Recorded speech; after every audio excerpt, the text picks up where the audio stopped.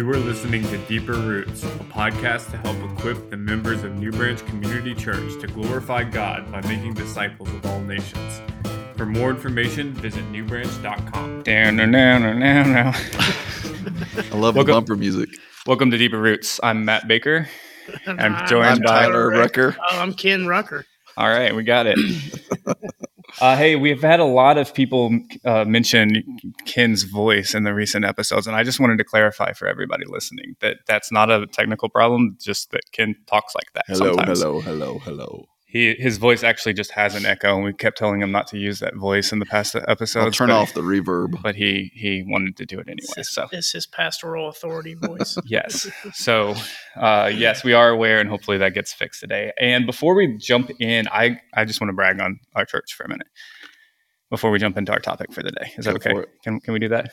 Yeah. So I love our church, so I think you should brag on it. Yes. So a couple of weeks ago, I saw a little post go out in our neighborhood that a person had a tree fall in their front yard and needed some help. Went a few hours and no one was really stepping up to help. So contacted and said, "Hey, is this still a need?" They said yes. And so it was about 4:30 or 5 o'clock that I put a little post out on our Facebook asking for anyone if they could come help cut up the tree.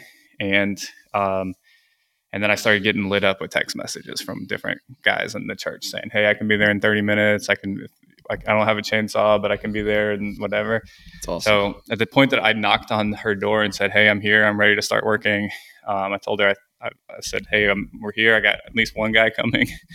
And then it ended up being 9 guys from the church. That's fantastic. Wow, that's great. Then a few other neighbors joined in. And man, it was just really cool. Leah and I were really blessed to see the church step up and help us serve our neighbors in that way. And I think it was a good testimony to my neighbors about how and it really commended the gospel, I think. Yeah, you sent some pictures to me later that night, and that was the first I had heard of it. Yeah, which part of me was like, man, I missed out, and wanted to be there.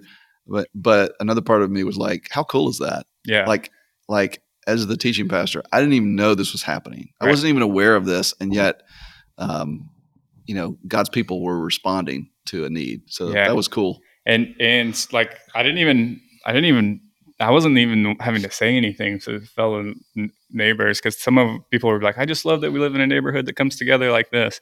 And then it was like one of our other neighbors was like, "It's not the neighborhood. This is the church up the street. That's where most of these guys are from." So That's awesome. Great. That's great. So it was really cool. And actually here in just a few minutes, in an hour or so, whenever I'm done here, we're going to finish cutting the rest of the tree down with another member from New Branch. That's awesome. So, great. It was good. Go, so here's my segue. Church. I got a good segue here. So after we finished cutting up the tree, it was hot, sweaty, whatever. I went to the pool, and guy there at the pool said, "Oh, what kind of church? These were people from your church. What kind of church do you go to?" And my other neighbor has been here a couple times. He goes, "Is it a Baptist?" The guy asked me, "Is it a Baptist church?" My other neighbor has been here a few times. Said, "No, it's not a Baptist church." And I was like, "Yes, it is actually." So today we're talking about the fact that we are a Baptist church. Yes, we are. And specifically, you guys have recently gone to the annual convention in Nashville. And I believe you got some hot chicken. Yes, I didn't even know that Nashville was like hot chicken was a thing in Nashville. And I'm like thinking like hot buffalo wings or something, but yeah, it was fantastic. It was fantastic. Yeah. I my wife was not a fan. It was a little painful. Yes. But it was good. Good pain. And Matt sang country music, I heard. I did. He did. I had to pull him out of a couple of honky tonks while we were there, but I can't. All was good. Can't not. I don't know if my mic's working. Actually, it's not showing up. It's showing up. Yeah. Is it showing up? It is. Okay, good. Well, I thought maybe everybody's going to be blessed and not having the mic work, but I didn't get hot chicken. I didn't want to wait in line, and I think Kim was in the right place at the right time. You had to go to a different place than what we were originally wanting, but yeah. Nashville's fun though. It is good time. Fun place to visit. I had my oldest 2 with me, and so I enjoyed hanging out with them there too. But you guys were there as kids. That is my oldest 2 kids. Yes. You guys were there as As opposed to what? Your I don't turtles know. or My oldest two T-shirts. They're my favorite shirts, and I was wearing them. Yeah. but you guys were there as the official messengers or representatives or however, but they're called messengers from our church. So just briefly, for those that are listening that aren't familiar with the SBC, like what is that Southern Baptist Convention, and what does it mean for us to say that we're a Southern Baptist church? Yeah. So there are somewhere in the realm of 47,000 Yes. Southern Baptist churches. We can also call them Great Commission Baptist churches in the country, and we are one of them. And there are 3 different levels of participation. There's a local level, and we participate with our local association called the Greater Atlanta Baptist Network. There's the state level, which for us is the Georgia Baptist Mission Board. And then there's the national level. And the national level has different entities that are comprised of 6 seminaries. Yep. 6 throughout the country. The Ethics and Religious Liberty Commission, the Executive Committee, I think that's it. And we participate in that. Lifeway and Guidestone. Yeah, Lifeway, Guidestone. And then I think the most important part of the national entities are the 2 mission boards. Yeah. Yes. The North American Mission Board based here in Alpharetta, Georgia, and the International Mission Board based in Richmond, Virginia.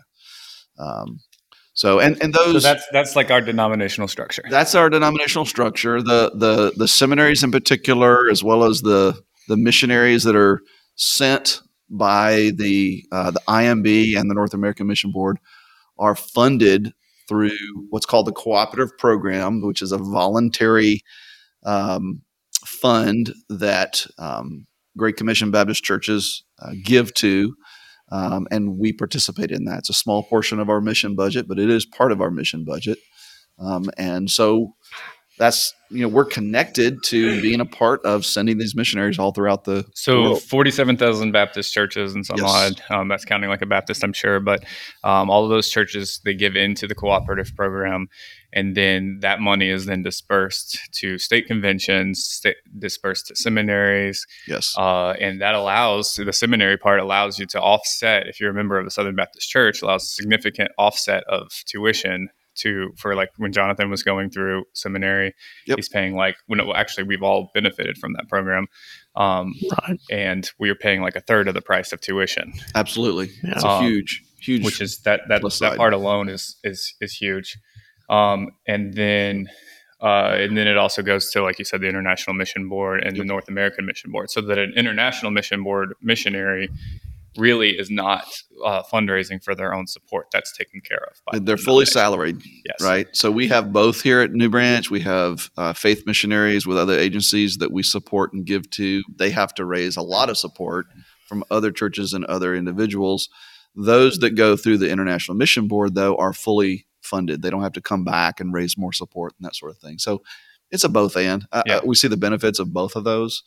But that's what it means to participate as a Southern Baptist church. And New Branch, for New Branch itself, like the things that excite us about being Southern Baptist are. Yeah. So one would be just our theological agreement with their theological doctrinal statement, which is called the Baptist Faith and Message 2000. You can Google that, read that. We would fall underneath that in terms of our theological positions and all of that. We align with that doctrinal statement better than we do any other denominational doctrinal statement. So we celebrate that, and we're grateful that all the seminaries and all their presidents and all the entity heads and all the professors in the seminaries have to affirm that. And so that keeps us moored to conservative theological doctrine. And so we're grateful for that. And then just the missionary part. I mean, we believe in partnering with other like-minded churches to send missionaries. That's why we partner with the Pillar Network. That's also why we partner with the Southern Baptist Convention. Yes. So what is the Southern? What did you guys go to? Like that's you're talking about a Yeah. denomination. What is the convention? Like what So, is?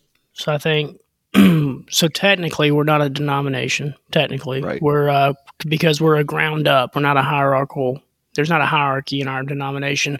It's ground up. It's voluntary, like Ken was saying. It's voluntary, like he was saying. So to pause there for a second, when you say Right. it's ground up, it's not hierarchical. Yeah. You like the denomination I grew up in was hierarchical. So like Right. the denomination could come into our Yes. local church and say, "Hey, you're selling this, and we're keeping the money," or something Correct. like that, Yep. or Yep. we're moving your pastor around, or Correct. something like that. But that's not like the SBC or the Great Commission Baptist, Right. whatever, can't come into New Branch and Yeah. kind of tell us what to do in that way. That's right. So there's because we believe we're good Baptists, we believe the church is autonomous. So the church makes decisions for the church, each local church, building, pastor, all those things, and decides to cooperate with the SBC. And so the doctrinal statement that Ken mentioned a minute ago is what's required. That's what we gather around and under. And then, so we went to the Southern Baptist Convention or the Great Commission Baptist. We went to the annual meeting, which is 2 days every June. And technically, legally, that's the only time the SBC exists. We're all together and we're doing business together. And then the executive committee that was mentioned a few moments ago, they operate throughout the year at following the will of the convention, carrying out what we voted on and what decisions we made. So it's a giant business meeting. That's basically what it is. It's a giant business It's a meeting. church business meeting, like times Like our members literally meetings times a lot. times 15,000. So there were over 15,000 messengers. Messengers is just a nice way of saying voters from churches. And yeah, it was just basically a big business meeting where the budget for the cooperative program and how things get split among the entities, we vote on that annually. We elect officers. We decide on various resolutions. We can talk later about what that is. And there's time for people to make motions from the floor that I think we ought to do this. I think we ought to do this. And there's formal debate that occurs. Right. And you know, what's interesting is I asked Nathan Reichert, our intern this summer, went with us. I took him along, and like amazing, like this was his first exposure to anything like this. So I asked him, I was like, what was your takeaway? What's your biggest takeaway from this week? Because I know it's overwhelming. And his takeaway was, it was amazing to see thousands of people from churches all over our country gather together and actually make decisions. Yeah. And do so peacefully and orderly. And I thought that was pretty good insight as to what occurred. Because anybody can step up and make a motion, which sometimes is like the crazy uncle of the convention stepping up to the mic. And that happens. But at the same time, we are bottom up, where anyone can make a motion, and if it gets voted on and it gets voted through, that carries on. So a giant business meeting for 2 days. I'm glad you guys went, and I'll nominate you to go in our stead next year as well. What were some of your biggest takeaways from this convention? The good, the bad, the ugly. Well, Let's start with good.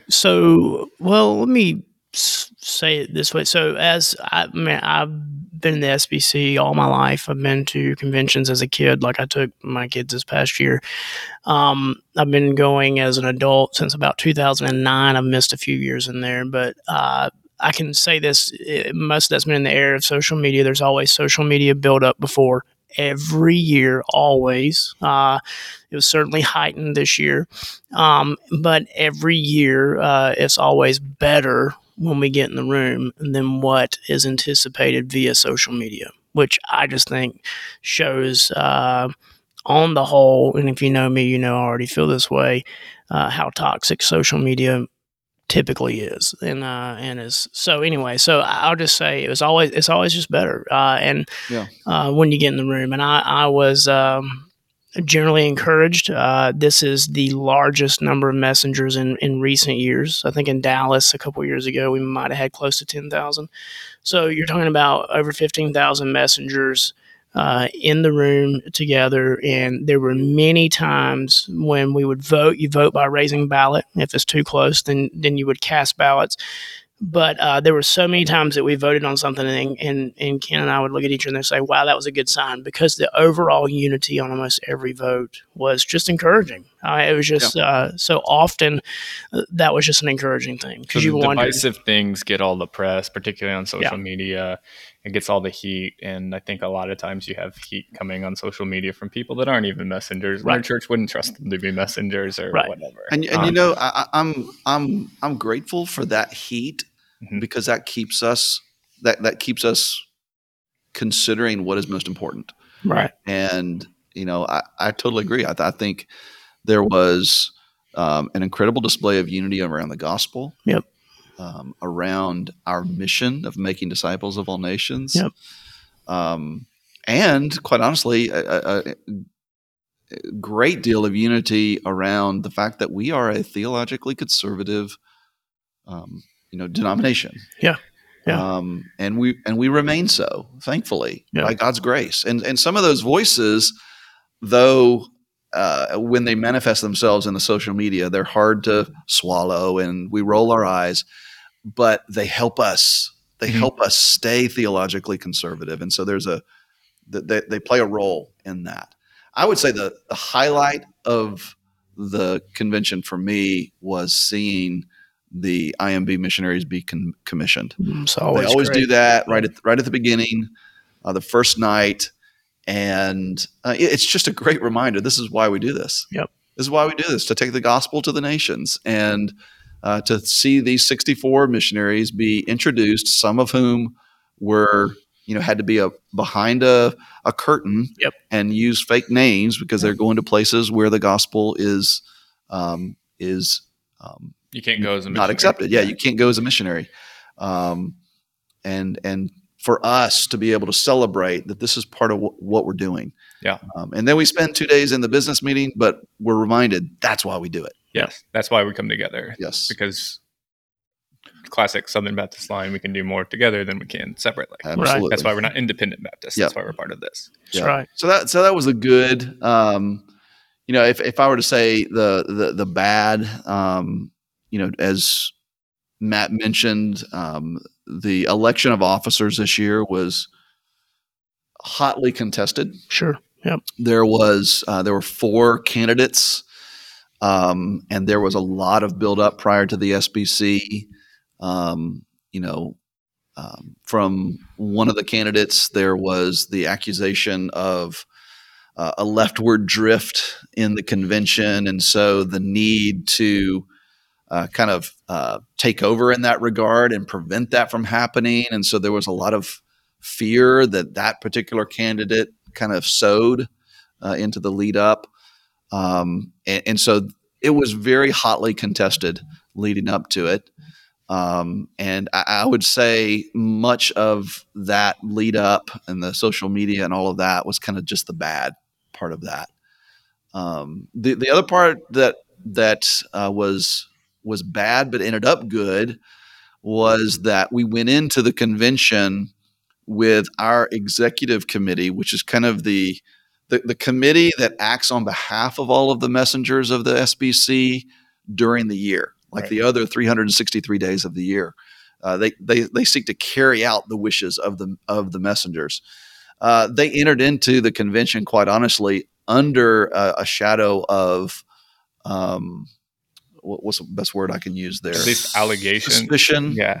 Suspicion of not handling a number of sex abuse cases well. So some churches were brought forward that clearly had handled sex abuse accusations inappropriately, some of whom were still had those people on staff, had no means, had no mechanism in place to deal with that.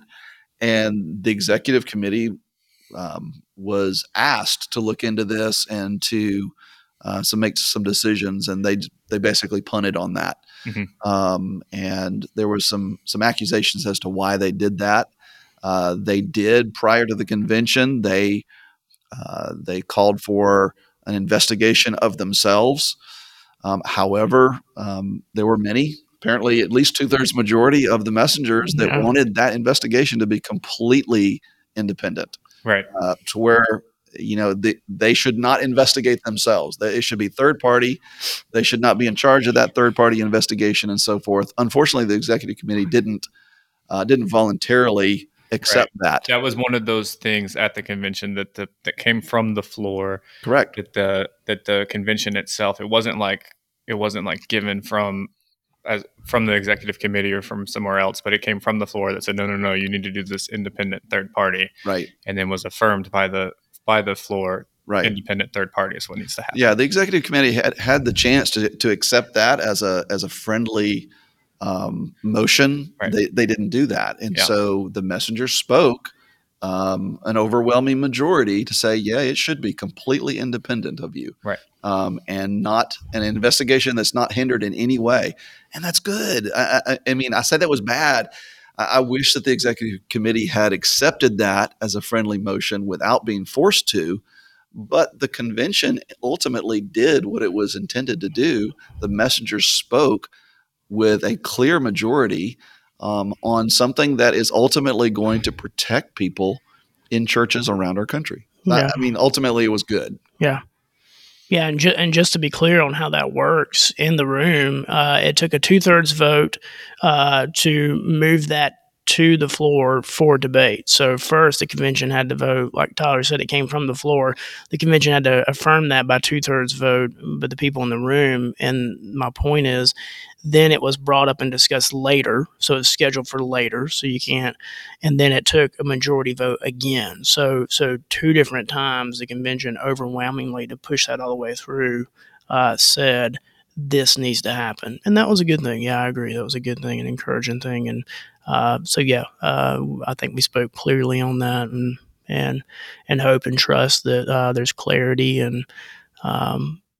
That will be revealed next year at the convention as a result of the investigation, and that we can move forward in unity. And if there's any repentance needed, that it'll happen. Sure. Now, there was also, and I'm not completely in the know about this, but the executive committee was trying to give themselves more power or more control over doing things with cooperative program money. Correct. Talk to me about that a little bit. Yeah. So when you register, when you show up and you get your ballots and all of that, they give you a book of reports. It's literally, I should have brought it in. It's a book. If anybody in the church wants to see that, I'll keep it in my office and you can look at it. And I'll sell mine. I don't. You don't. You'll go on record. But each of the entities submits a report. And so the executive committee submitted their report, and one of the parts of their report said that what they were proposing that they would be able to do is to, if one of the other entities, whether it's a seminary or the ERLC or one of the mission boards or any of the other entities, were not acting, in its opinion, on the opinion of the executive committee, were not acting in accord with its stated mission and the desires of the mission of the messengers of the convention, that the executive committee could withhold their cooperative program funding and put it in escrow until, in their view, in their opinion, that entity were to correct things. Gotcha. Now that sounds benign, right? But it's putting a lot of power in the hands of. It puts an incredible amount of power, especially during a time where there's some questions as to what's going on with our executive committee. Yeah. It's under investigation. And so the convention said, no, you're not going to do that. Yeah, absolutely. Overwhelmingly said, we are not going to give you that kind of power. If one of our entities, in the estimation of the messengers themselves, were to go off course, The messengers are the ones that need to vote that way. Correct. Yes. Yeah. That's not a power that the messengers were willing to give to the executive committee, and that's a good thing. It is a good thing. Each of our entities operates under a trustee system, and Yep. so those trustees have the power and authority, and so to act on behalf, and that's important because it even has legal ramifications of protection. Like if somebody tripped and fell at one of our seminaries, they can't sue and get money from the IMB because Right. they're all separate. And as you can imagine, after a $150 million gift of Lottie Moon to the Sure. IMB, if somebody's got litigation access to that, that would be a nightmare. And so even that would even have complicated that. It would have complicated our seminaries and their accreditation process because accreditation boards want to know that seminaries, that schools are acting independently and that there's not undue sway by somebody else over that school. So there's legal reasons, there's academic reasons, but fundamentally it was just wrong. Yeah, There's no, it's too much wrong. power. There's too much power for one entity to have. So back to the election of officers. You referenced some of the candidates. Oh, we moved on from that, right? No, you can't pass this one. So We there have were a new president. There were 4. We have a new president. So J.D. Greer was our president. He actually served an extra year because during the pandemic, the SBC did not meet last summer. So there was a new election for president. The 4 candidates were Al Mohler, who is the president of Southern Seminary in Kentucky, Ed Litton, who's a pastor in Mobile, Alabama, Randy Adams, who is a state convention executive director out west somewhere, and Mike Stone, who's from Georgia, who was the chair of the SBC executive committee that we've been mentioning a number of times. But he's also a pastor here in South Georgia. So first round of voting, no one gets more than 50%. And so the top 2 go to the second round. The top 2 then were Mike Stone and Ed Litton. Correct. And so from that, Ed Litton won. Yes. How by how much? It was a fairly narrow margin in the runoff. It was like 600 or 700 votes. It was like 4,000 to like 3,500 or something like that. Gotcha. So it was a fairly narrow margin. My numbers may be off, but it was, considering 15,000 messengers, it was several hundred votes, but that's relatively close. So, and then since then, there's been some concerns about Ed Litton. Yeah, there has. Concerns we would share. Yeah, we can certainly share that. It's made headline news in Washington Post, New York Times, so it's hit secular media. There's no reason why we can't talk about it. There's been the accusation of plagiarism on Ed Litton for some sermons that he preached, and I think those accusations are legitimate and founded. The evidence is out there. The videos are very clear. He did come out in a statement and say that he contacted the person that he basically got the sermon material content from was J.D. Greer. Yeah. He contacted J.D. Greer. He asked permission to use this. I don't think J.D. Greer knew to the extent that he used it is just cringy bad. It's word for word. It's word for word. And I think we should probably go on record here to say that what he did was wrong. He shouldn't have done that. That's plagiarism in the pulpit. One of my highest calling in the role that I have as teaching pastor is to study the word and preach the word. Yeah. And it is deceptive. It's thievery from the person that you're stealing it from, and it's deceptive when you preach it as if it were your own. Right. Everything that we talk about in terms of the benefits of expository preaching and preaching to a live audience and not going multi-site and all that's thrown out the window if you're just going to borrow a sermon from somebody else. Yeah. So it was wrong. He should not have done that. And that's gotten a lot of press since then. And it's really, really unfortunate. I wish it had not. I wish the plagiarism obviously had not happened. Ultimately, don't know how that's going to play out for him, either in his church or in his role as president. Yeah, and that's why that point of plagiarism and whatever is why you'll often hear. I know I did it one last time I preached. I said, "Hey, my outline today comes from such and such," like Sure. because this is where I'm getting my outline. I'm just going to tell you straight up. It came the outline came from this commentary or Yeah. something like that. Yeah. But to just take word for word, effectively is what it was, and preach that person's sermon is lazy and is not becoming of Right. of a preacher that's going to stand before and deliver God's word. Right. Exactly. Yeah, I think it's not only is it all the things you guys are saying, lazy, dishonest, plus even, I mean, a pastor just he needs to labor in the word every Right. week, right? Right. He needs to. It is a labor of love on behalf of the church, and so it's just disingenuous, even because you're not really preaching the word; you're just delivering a speech at that point. Yeah. So, we'll see how that. Even this week, it seems like there might be other sermons that he did the same thing in, or something like that. So we'll see how that plays out. Yeah. So I know we're getting right at the time that we normally do, but I don't want to cut this one to a second because I don't want to talk about the SBC convention twice. I second that motion. Thank you. All in favor?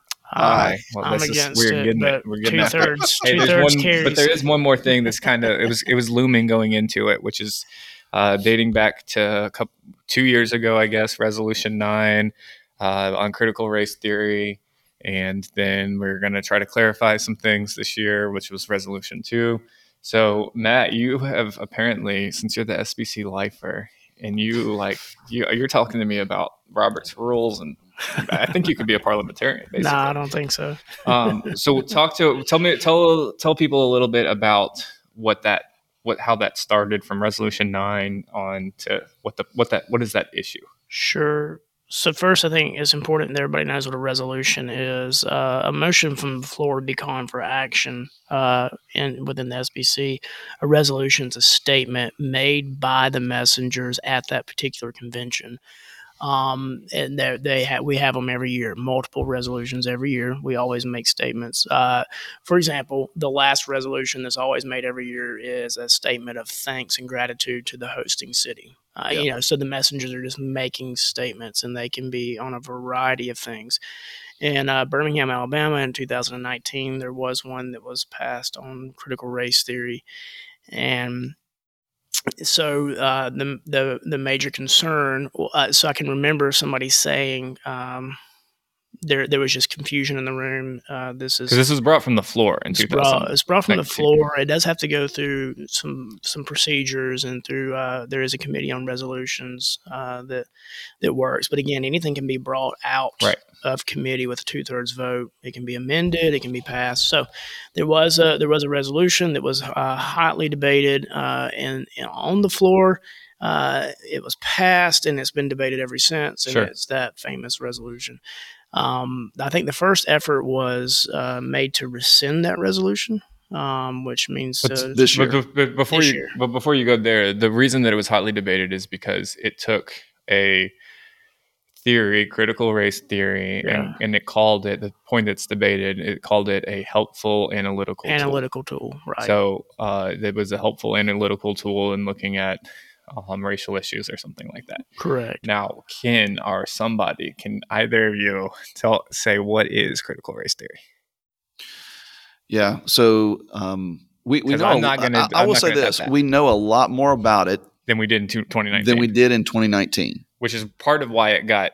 That is why, because no one knew. Honestly, if we knew more about what it was, I don't think it would have passed. Sure. And so in that regard, it should never have passed. Right. We didn't know much about it, but we do now. We know that it's founded in Marxist foundations. It's an ideology that basically is it considers someone's value and their voice based on their race. Right. And it considers that there's a power structure at play, and those in the dominant race are the ones that are in power, and everything that they do and say, as suggested by this theory, is done to reinforce and to keep that power. Right. And so Fundamentally, what we know now is that it actually is very racist in its foundation. And so I don't think it. And without getting like all the way into it, and there's all kinds of different ways to define it, and all of that, and you can say who really, which school of thought is Right. what is critical race theory? Different critical race theoreticians would define it differently, but it is incompatible with Christianity because it makes it like epistemological claims that are incompatible. Like it would say that as a majority race person or whatever I can't actually know the truth. Like I can't actually arrive at the truth. So it would make an epistemological claim that because I am a white male Christian, I can't actually know things. And we would reject that as being incompatible with and it sees your primary identity as yes, being equal to your ethnicity. Yes. And that's your primary identity. And then it reads everything through oppressor-oppressed relationships, which is problematic in itself. So that theory, that way of responding in the conversation about racial reconciliation, which is why this whole thing came up to begin with, is the broader conversation about racial issues in our country. But that theory is problematic and incompatible with a biblical understanding of we reject that theory because it is incompatible with the gospel and incompatible with a biblical understanding of the world. Yes. Regardless of where we land on like some other racial issues in our country, that's not the grid by which we would seek progress in there. Like we have a biblical grid for justice and things like that. And depending on how you see things going in the country, that's not what we're saying. We're just saying that tool or that worldview ideology is incompatible with Christianity. Yeah. And so all that being said, that's not what we said in 2019. We said it was a useful, or that's not what the SBC said in 2019. They said it was a useful analytical tool. So going into this convention, they knew that there was going to be some work to try to go back on what they said in 2019, and that was Resolution 2. And Resolution 2, you talked to me about, you were going into it. They wanted to rescind Resolution 9. And I think a motion was made early on in the meeting to rescind the resolution from 2019. So the way this works is motions are made, and then later the Committee on Order of Business will come back and either say motions are out of order, refer them to a specific entity, or they'll go to the messengers for a vote. So rightfully so, motion was made to rescind that, and then others stood up and said, well, if we're going to rescind motions, let's rescind motions from like the 1800s that were explicitly racist. Right. There were motions that are on the books that say slavery is good. Yeah. Right. And those with black skin color, right, are less valuable in society. So they made motions for those two to be rescinded.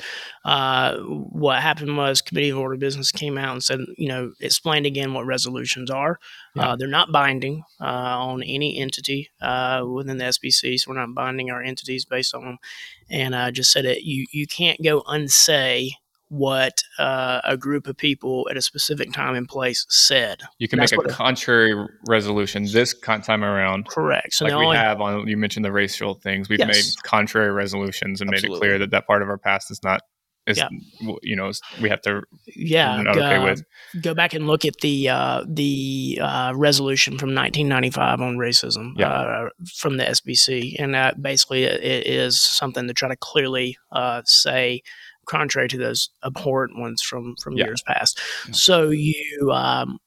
So there's no way to unsay what a group of people said. So you're right. So the best thing to do is to either make a clarifying resolution, which can happen sometimes, or to make a resolution as well, that was wrong, and we're saying the opposite now. So this year they made Resolution 2 as the clarifying or even contrary resolution on that.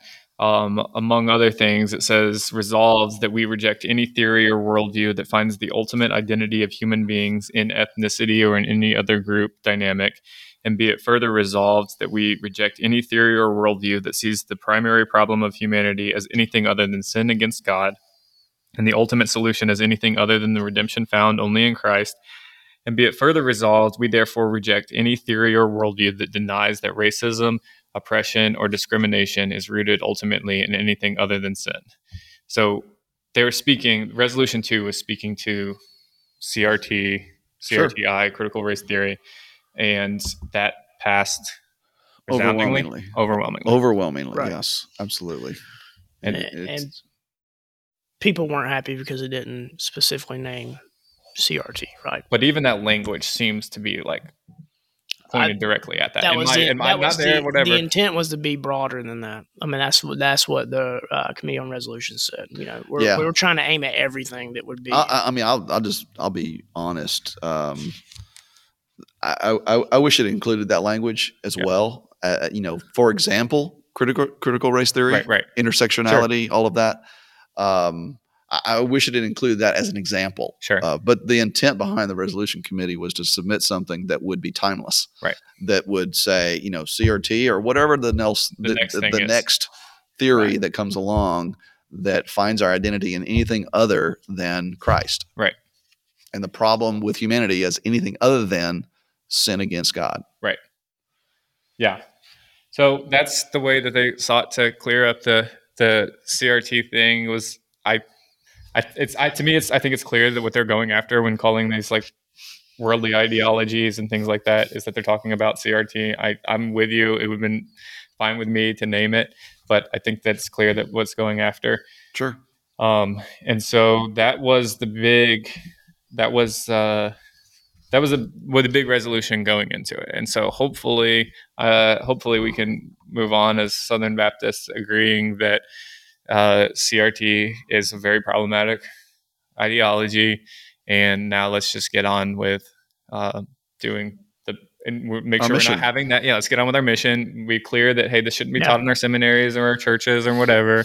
We would say, and we haven't really talked about this as an elder board, but I feel pretty confident saying like all of our elders would reject that, but because of how problematic it is, and so yeah, we've spoken as a group, and now let's move on. Exactly. So, anything else? We're at 42 minutes. So if anyone's still with us talking about the SBC, congratulations! Let us know you made it this far. And if you're still with us, you're highly interested, or you're falling asleep and they're still playing in your ears. But let me just say too. Everything we're saying, Ken and I are just sharing our perspective. We were there in the room. We're not speaking on behalf of all the elders or sharing opinions on behalf of everybody. And good people in the room don't always vote the same way. There was at least once Ken and I didn't vote the same way. I think it was on a. I tried to pull his arm down. It was a meeting. It was the vote to adjourn, wasn't it? I think it was a vote on whether or not to extend debate, and so I always like a good fight, so I voted yes. But yeah, it was a privilege to go and on behalf of the church and be there and be a part of the room. So. Yes. So. With that, if you're still with us, congratulations. You made it this far, and we will see you next week on Deeper Roots.